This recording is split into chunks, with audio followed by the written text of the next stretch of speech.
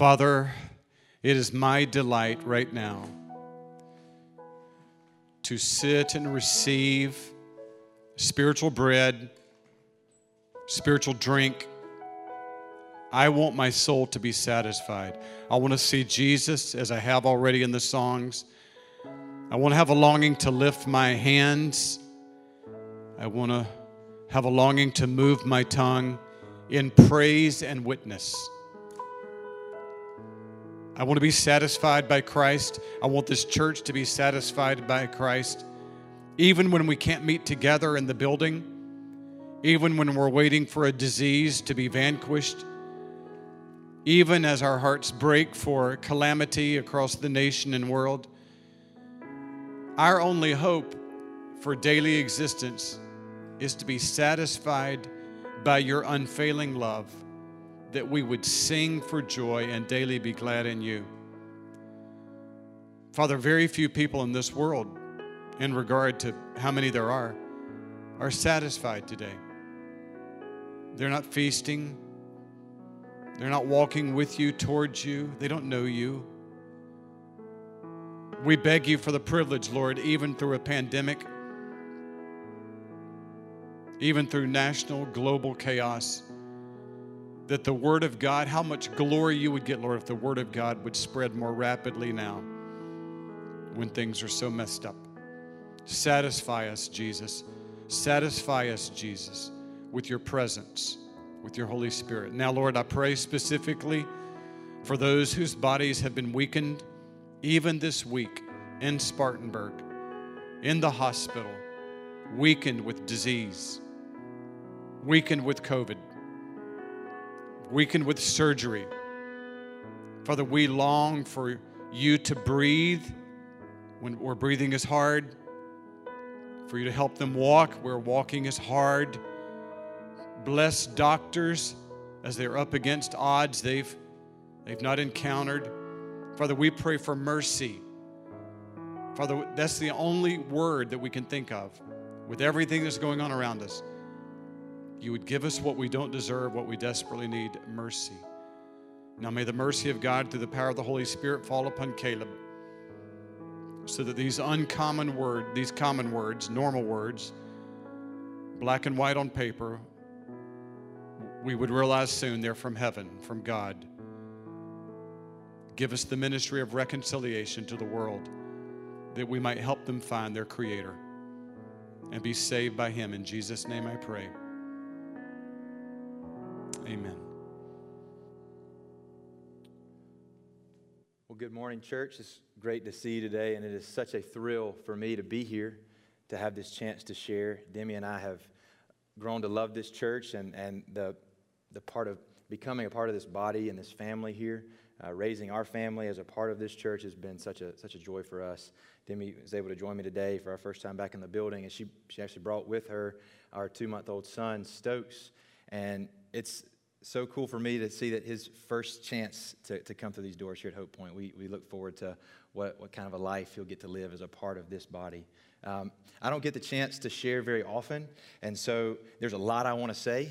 And so I want to just jump right into it. We're going to be looking at the book of 2 Corinthians 5, looking verses 16 through 21. So as you turn there, let me let you know what's going on in this section of the text. Paul has just finished giving some encouragement, giving some verses that are oftentimes words you hear at funerals. No, I said encouragement at funerals, but he's talking at the end of chapter 4 and early in chapter 5 about this life past this life, the life that we're awaiting as Christians. He kind of sums it up in verse 2 of chapter 5 when he says, "For in this tent we groan, longing to put on our heavenly dwelling." He calls the body we live in now this tent, this temporal thing that we're in while we await what's ahead for us. We know what's ahead for the Christian is so much greater than what we have now. And so now, while we're here, there's this sense of groaning. There's a longing to put on our heavenly dwelling. Groaning for us, we can identify with this in 2020 as we wear masks in 95-degree weather and wherever else we have to put them on, sitting here in the sanctuary right now. Groaning might be an understatement for us here halfway through 2020. Hashtag way to start the decade. I mean, it's been just madness for the last several months. We get this sense of groaning, this sense of longing for something better than this. And this argument that Paul has been making throughout the end of chapter 4 and early in chapter 5, it can almost make the Christian begin to ask the question, why does God leave us here? Why don't we experience relationship with Christ, become aware of our sin, be reconciled to God, and then He just beam us up? Why can't we just go ahead and get there? Why do we have to stay here? It seems like it would be so much easier if we went ahead and joined Him in heaven, joined Him being with Him completely. Why are we stuck here? And it's a question that Paul answers in the passage that we're going to look at today in verses 16 through 21. I want to begin, though, with verse 17 because I think it helps us really catch the mission and the work that's been done. So look with me in verse 17 of chapter 5. Paul writes, "Therefore, if anyone is in Christ, he is a new creation. The old has passed away. Behold, the new has come." Notice the phrase stuck right in the middle there, new creation, is what should really stand out to us. And there's something to that phrase that kind of brings some tension for us. All right, now we know in one sense what Paul is referring to here is the fact that when you are in Christ, what a beautiful thing to be in Christ, that you are instantly made a new creation. He says, the old has passed away. Behold, the new has come. To put it another way, as Charles Spurgeon says, we are not saved by evolution, but by creation. This is not an ongoing, it's not a thing that we have to earn or develop into to be in Christ. It happens instantly by Him recreating us from the inside out. This is what Jesus tried to get through the head of Nicodemus when he speaks of being born again. We're not, when we want to be in Christ, we're not like the unpaid intern who has to work his way up in order to really be a part of the pack, right? We are instantly brought into the family of God. We are instantly made in Christ when we are reconciled to Him.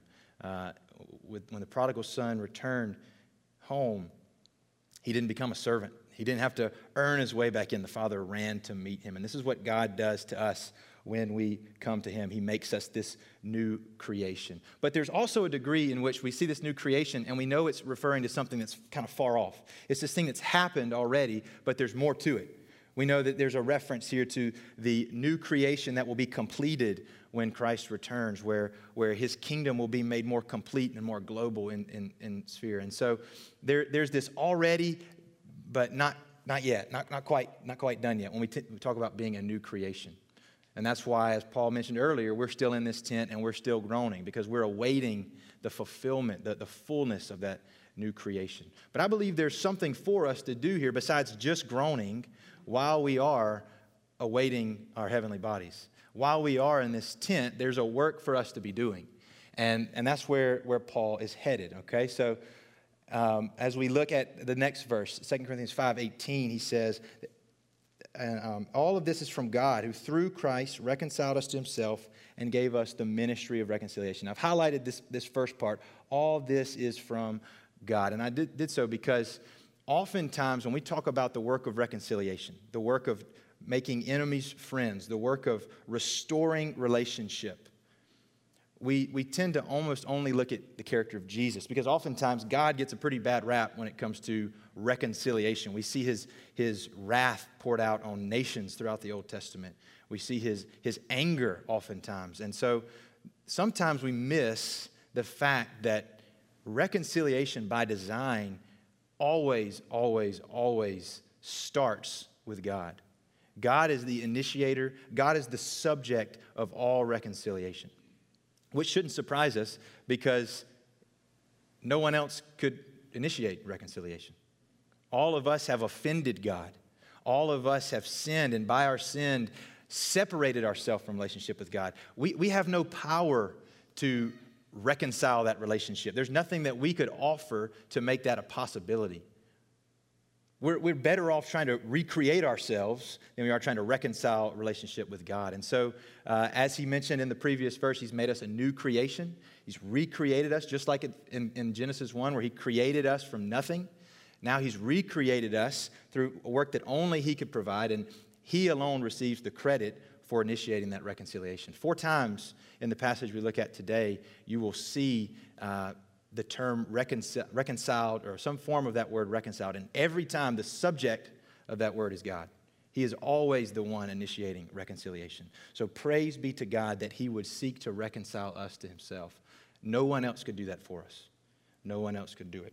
Now, I'm an English teacher, so one of the things that I always tell my students when they are reading a text is look for tension. If you find some tension, there's usually some meaning behind it. And I see a little bit of tension in this verse. So notice it says first that Christ reconciled us. You see the ed at the end there, right? We usually use an ed for a past tense verb, right? Here Paul's using the aorist tense. But then right after we see that, this word reconciled, we see him say he's given us the ministry of reconciliation. And you might ask the question, if we've already been reconciled, if it's this completed thing that's been done, why is it still an ongoing thing? Why is there any need for a ministry of reconciliation if Christ has already reconciled us?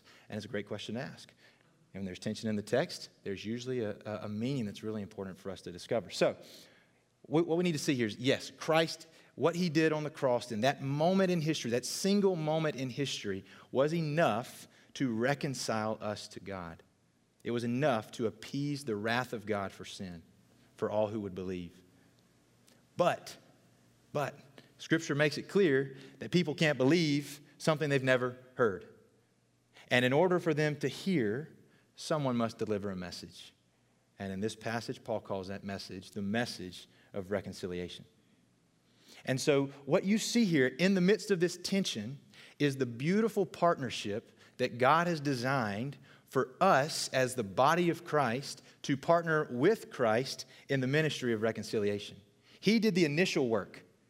He reconciled us to God by giving of himself, by sacrificing his life on the cross. And now in response, we give our lives to the ministry of proclaiming that message where it's never been heard. What a partnership. What a great position to be in, that we get to link arms with Christ and engage in this ministry of reconciliation, of restoring the relationships that have been broken between God and man. This is a beautiful thing. And Paul's going to continue. He's going to, it seems like he's repeating himself. He's, in a sense, he's kind of clarifying what he just said. So this might sound repetitive, but in verse 19 he says, that is, in Christ God was reconciling the world to himself, not counting their trespasses against them, and entrusting to us the message of reconciliation. Again, we see what Christ has done to reconcile us, and then we see a task given to us, the message. In this case, it's the message of reconciliation. But before you go thinking this is just a repetition of verse 18, notice something that changed just a little bit. So in verse 18, it said, who through Christ reconciled us to himself. Look at what he does here in verse 19. You're going to see a little shift in what Paul has done. Watch this. Now he says, in Christ God was reconciling the world.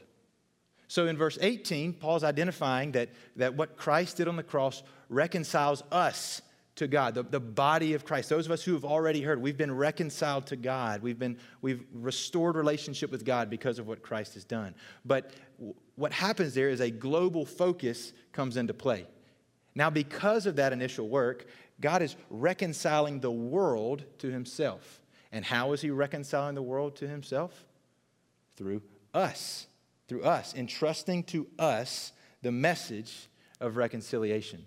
Beautiful connection there. God didn't save us simply to save us so that we could join him one day in eternal bliss. God has saved us. He's reconciled relationship with us and entrusted something to us. We have been entrusted the task of proclaiming the message of reconciliation. Beautiful responsibility to be given, again, as I already mentioned. Now, notice sandwiched right in the middle of what God has done for us and what he's called us to do is this phrase, not counting their trespasses against them. This is another way of looking at reconciliation. There are trespasses, and those trespasses should be punished because God is a just God, but he has chosen not to count their trespasses against them. Paul's stealing something from the psalmist here when he said in Psalm 32, verse 2, blessed is the man against whom the Lord counts no iniquity. Not that there's no iniquity to count. There's definitely a full supply of iniquity. Trust me. But God has chosen not to count those iniquities against this man, those who have been entrusted the message of reconciliation. More on that to come. We'll explain how that's a possibility as we get further into the text, but that's where Paul takes that from. So to think about it this way, if we think about not counting their trespasses against them and what he's really saying in verses 18 and 19, John MacArthur puts it like this: reconciliation is the divine provision by which God's holy displeasure can be appeased. Notice the word holy displeasure. God is displeased when he looks at the world because of our bent towards sin, because we have rejected him in every way possible. But that displeasure can be appeased. It is the divine provision by which there is hostility in the world amongst ourselves, but ultimately there is hostility between us and vertically in that relationship between us and God, and it can be removed. It is the divine provision by which sinners can be restored to him. Praise God that there is such a thing as reconciliation. This is what it looks like. So, now we get the call. Verse 20, we've been told God has reconciled us to himself through Christ, given us the message of reconciliation. What does that look like? Paul's going to give us a title. He's going to give us a role. He does this often in his writing, where he takes this common role or title that we have in our human institutions, and he gives it sort of a spiritual element. So he says here in verse 20, therefore we are ambassadors for Christ, God making his appeal through us. You see what he calls us here? We've been given a message, and now he's calling us ambassadors. Ambassadors. Now, he's taking from the word presbyo. I don't know if I'm saying that right, but it's the Greek word presbyo, and it has this connotation of an elder or a figurehead, a representative. And in a political sphere, we know what the word ambassador means. It's a representative from one nation or one sovereign rule that goes somewhere else, right? And they're representing that homeland somewhere else. Well, why is this the title that Paul chooses to give us? Why not something else? I think there's a couple reasons for it. Let me tell you three things that I think about an ambassador and what it looks like to be an ambassador of Christ. First off, it's a humble role. You're accepting a humble role when you choose to be an ambassador. Because it's not your words that you are speaking, it's not your opinions that you are speaking, and it's not your name that you are proclaiming. It's someone else's. An ambassador is humbly taking on the perspective of someone else and representing that person to whatever nation they've been placed in, right? So it's a position of humility. However, at the same time, it's a very proud responsibility to have. There's a sense of boldness that comes with it because of the fact that you are representing a sovereign ruler, and you do so proudly.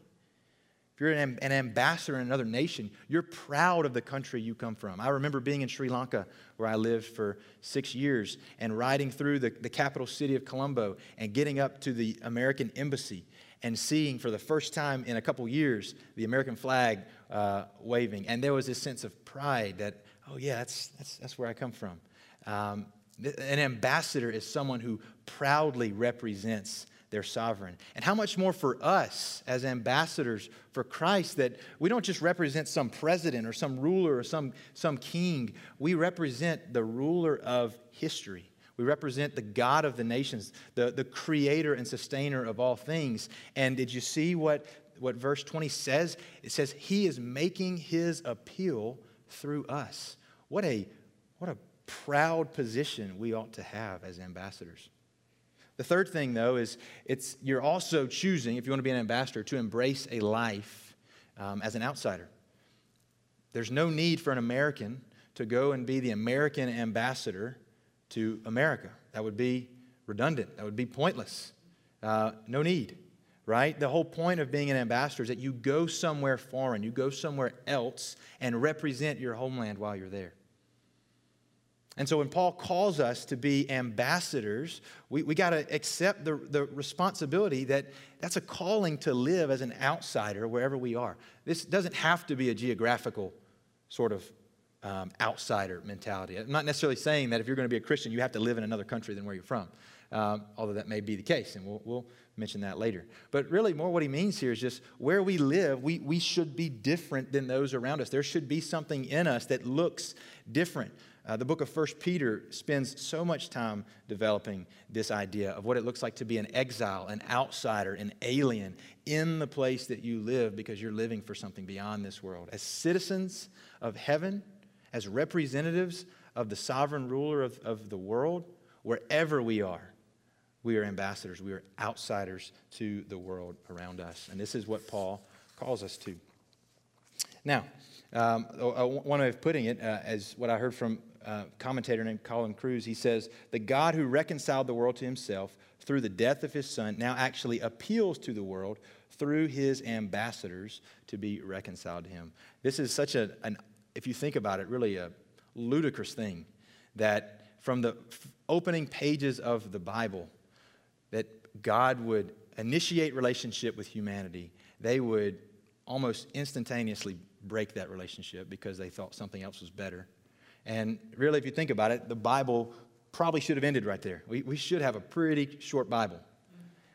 And yet, God, through his sovereignty, because by nature he is a reconciler, spends the rest of those 66 books in pursuit of us, to reconcile us. And he's chosen to use those of us who at once were at enmity with him as the mouthpiece to make that happen. God is appealing to the nations. He is appealing to your place of work. He's appealing to your neighborhood to be reconciled to him through you, through the way you live your life and the words you speak, the message of reconciliation that you put on display.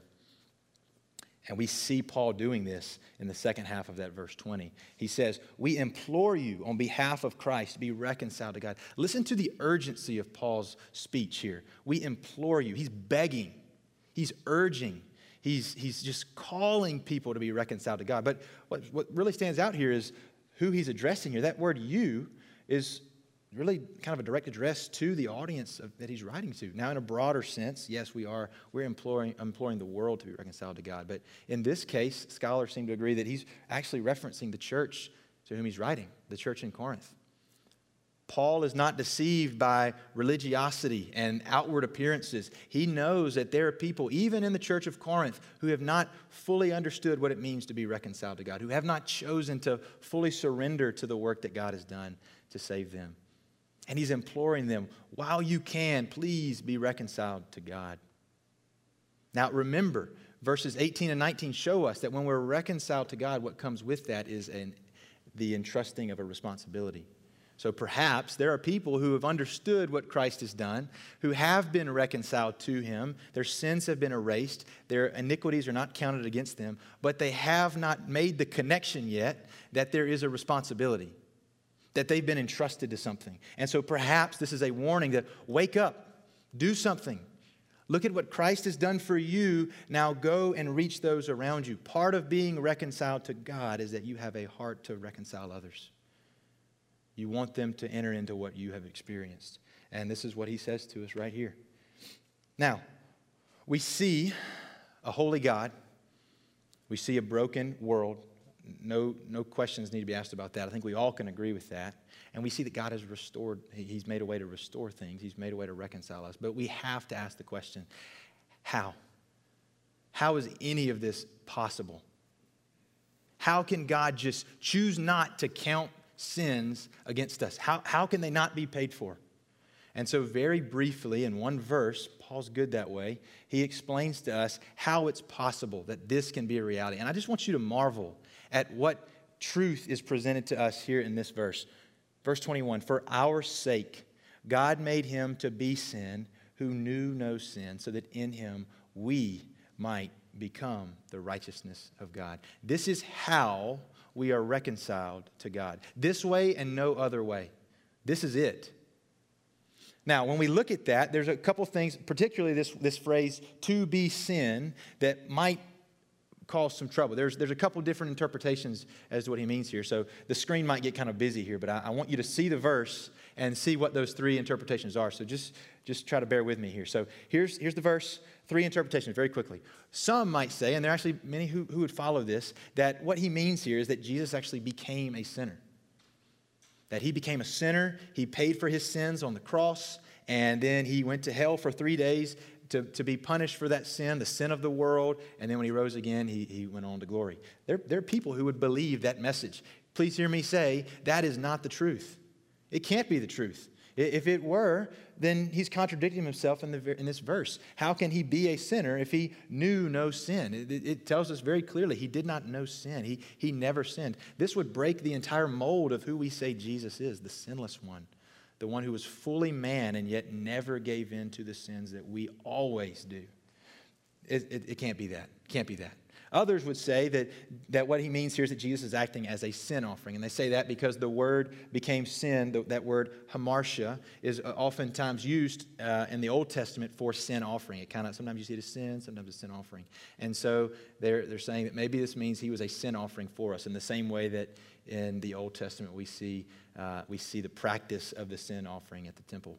And while this is a helpful way of seeing it, it's still kind of incomplete. There's still more to it than just that. And to go with that, there's very little reference to this kind of a meaning in the New Testament. Only one other time in the New Testament do we see that phrase, that word hamartia, and it's still not quite the same context. So a more complete answer for us as to what he means when he says God made him to be sin is that Jesus actually took upon himself, the consequence of sin.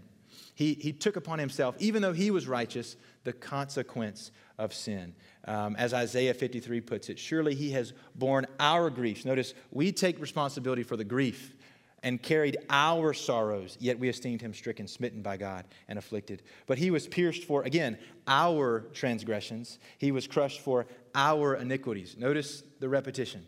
Our. Not his, our. We have been the ones who offended God, who sinned, and Christ actually traded with us. It's a trade. It's an exchange that is taking place. As the writer of Hebrews puts it, for by a single offering he has perfected for all time those who are being sanctified. I want to show you really quick one more reason why it has to be that. Notice what we get out of it. So Christ became sin, and what did we become? We became righteous. We became the righteousness of God. Now, if those things are going to be parallel, then they really have to, they've got to agree with each other. And we haven't done anything to be counted righteous. Therefore, Christ didn't need to do anything, act anything he sinned to be counted as sin. It's a transaction. Quite literally, what's happening here is Christ was punished for our sin, and we were rewarded for Christ's righteousness. That's just the simplest way I can think to put it. Nothing we could do could make us righteous, but he has done it on our behalf. So this is the beautiful picture of the gospel. What strikes me so much about it is that, let me get back to where I was.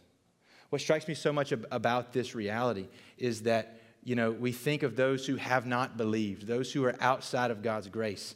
If they stay that way, it will take them all of eternity to appease the wrath of God.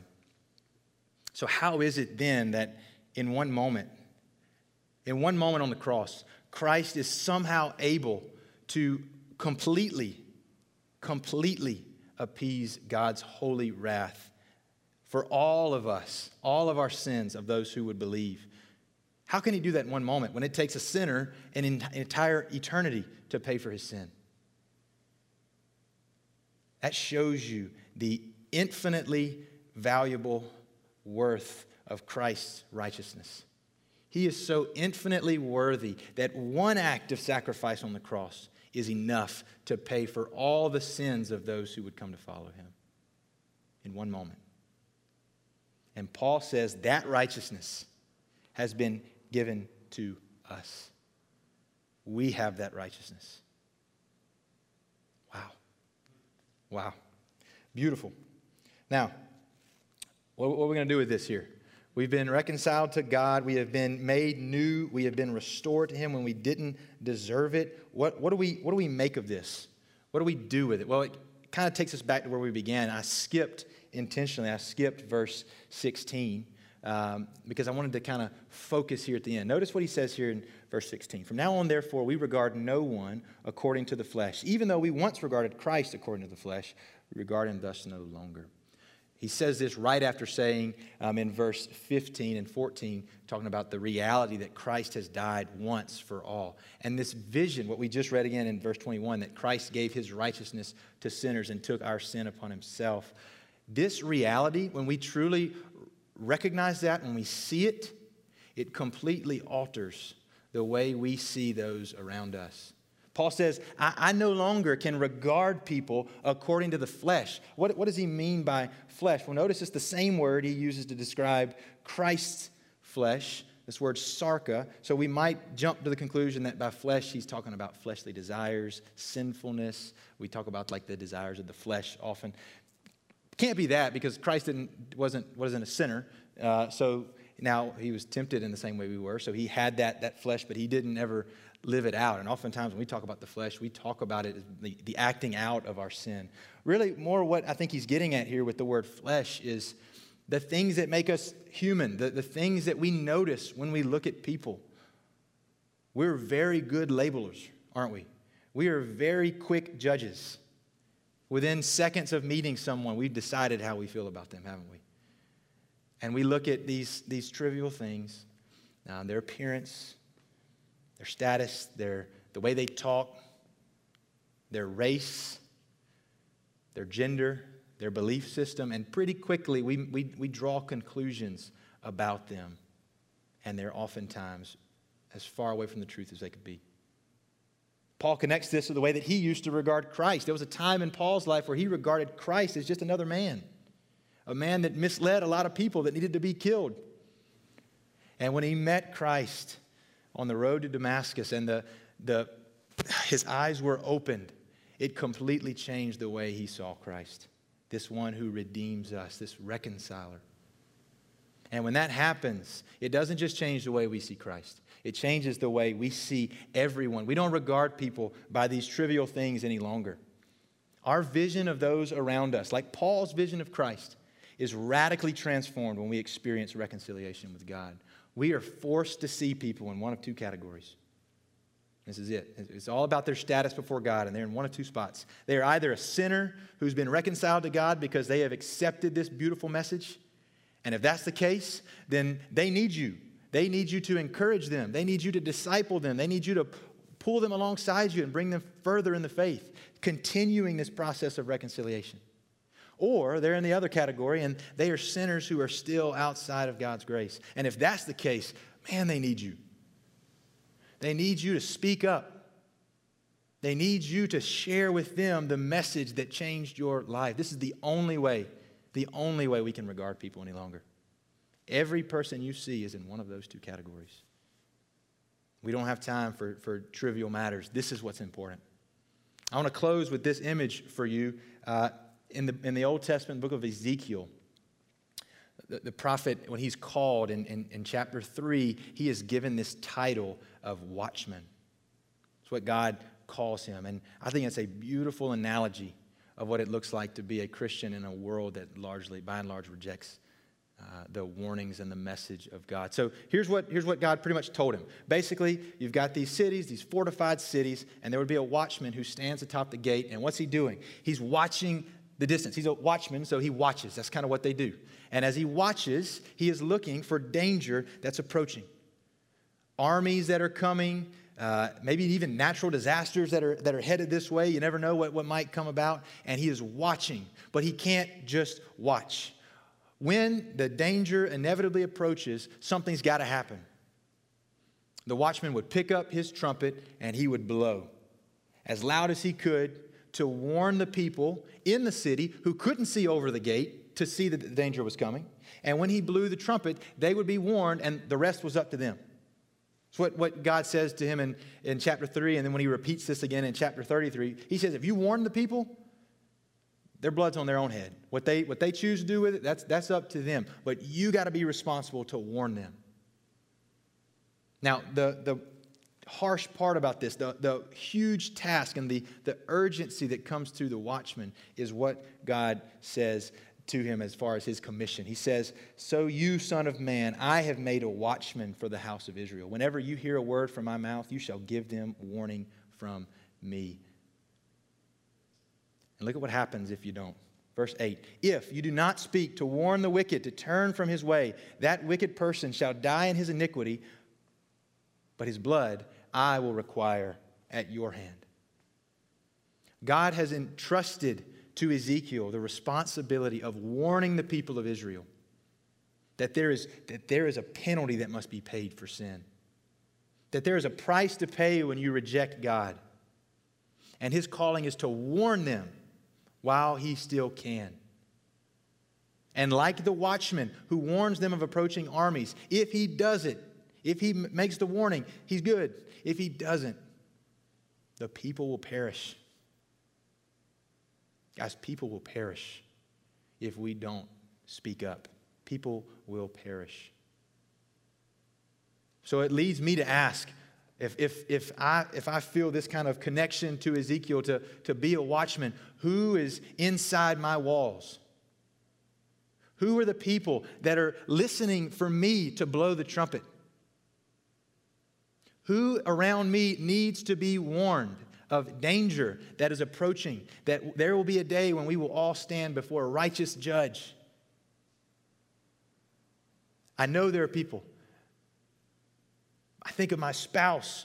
I think of my children. I think of my neighbors. I think of the students that fill my classroom and the teachers that line the halls next to me and the city of Spartanburg. Someone has got to pick up the trumpet and warn them while there is time. And here's the beautiful part about it. We don't just warn them of danger. We have the escape route with us. We have the message of reconciliation that can free them from the danger that's awaiting them. So we've got the whole package to give them. Let's be faithful to do that. I challenge you even today to begin thinking, who are the people in my life that maybe even this week I can begin engaging with this message of reconciliation, this message that Christ, who knew no sin, became sin so that you could be righteous before God. But church, here's the other really stark reality. I mentioned my family and my school and my neighborhood and my community. The stark reality is that there are people all across the globe right now who currently have no one standing atop their wall. No one with a trumpet to blow. And these people are passionately pursuing some God that they've been taught about who doesn't exist to save them. They feel a need to be reconciled. They know it. But there's no one upon the wall to blow a trumpet and warn them. Shocking. It's scary to me to think of what that looks like for much of the world that we live in. Matter of fact, there's currently 7,073 unreached people groups in the world we live in. Now, I hate to get numbers out here to close, but I want you to see that number. To be an unreached people group, that means to be a people group in the world we live in that connected by a language or ethnicity, culture. And to be unreached, it means that less than 2% of your population is a born-again believer, has had access to the life-changing reconciliation of relationship with God. And there are currently 7,073 people groups like the Algerian people group, where there are 29.5 million Muslims who right now are outsiders looking in, and they have no idea. Or the Benaya people of India, 29 million people who currently, there are no recorded Christians in this people group. No, none. There's nobody to warn them. No one. Just to put that in perspective, that means 4.6 billion people who currently have not been told about this message of reconciliation that we come in and celebrate every week. In case you were wondering, that's 59% of the world that we live in. Over half of our world has zero access to reconciliation. So, yes, please stand atop the wall that God has already given you to be an ambassador in your home and in your neighborhood and in the community that you live in and the place where you work. But also, please consider somebody has got to go and warn these people while there is time. And perhaps someone right now listening to this stream, listening to this video, perhaps it's you. You could be the one to go and stand atop the wall of the Algerian people group and blow the trumpet, letting them know that the judge is returning one day and that there is a way to be reconciled to him. I hope and I pray that we can have this kind of urgency to see the world as it really is, as Paul said in verse 16, no longer regarding people as flesh, regarding them as sinners standing before a righteous judge. And if that's what we see when we look at people, I hope that launches us into a lifestyle of speaking up, of warning, of sharing this beautiful message before it's too late. So pray for the nations. Give generously to those who are already trying to make it happen over there, and maybe even consider going. Someone has to. I want to ask you as I close, who is it? Who is it that's sitting inside your walls? Who is it that God has entrusted to you to share the message of reconciliation? When you get the names, when you see the faces, when it clicks, please speak up. Please warn them. Let them know there is life. Let's pray. Dear Lord, we thank you that you have loved us when we were unlovable. You have seen us when there was nothing good to see, and that you have designed a way for us to be freed from our sins, free from our enmity with you, free from the eternal judgment that we deserve.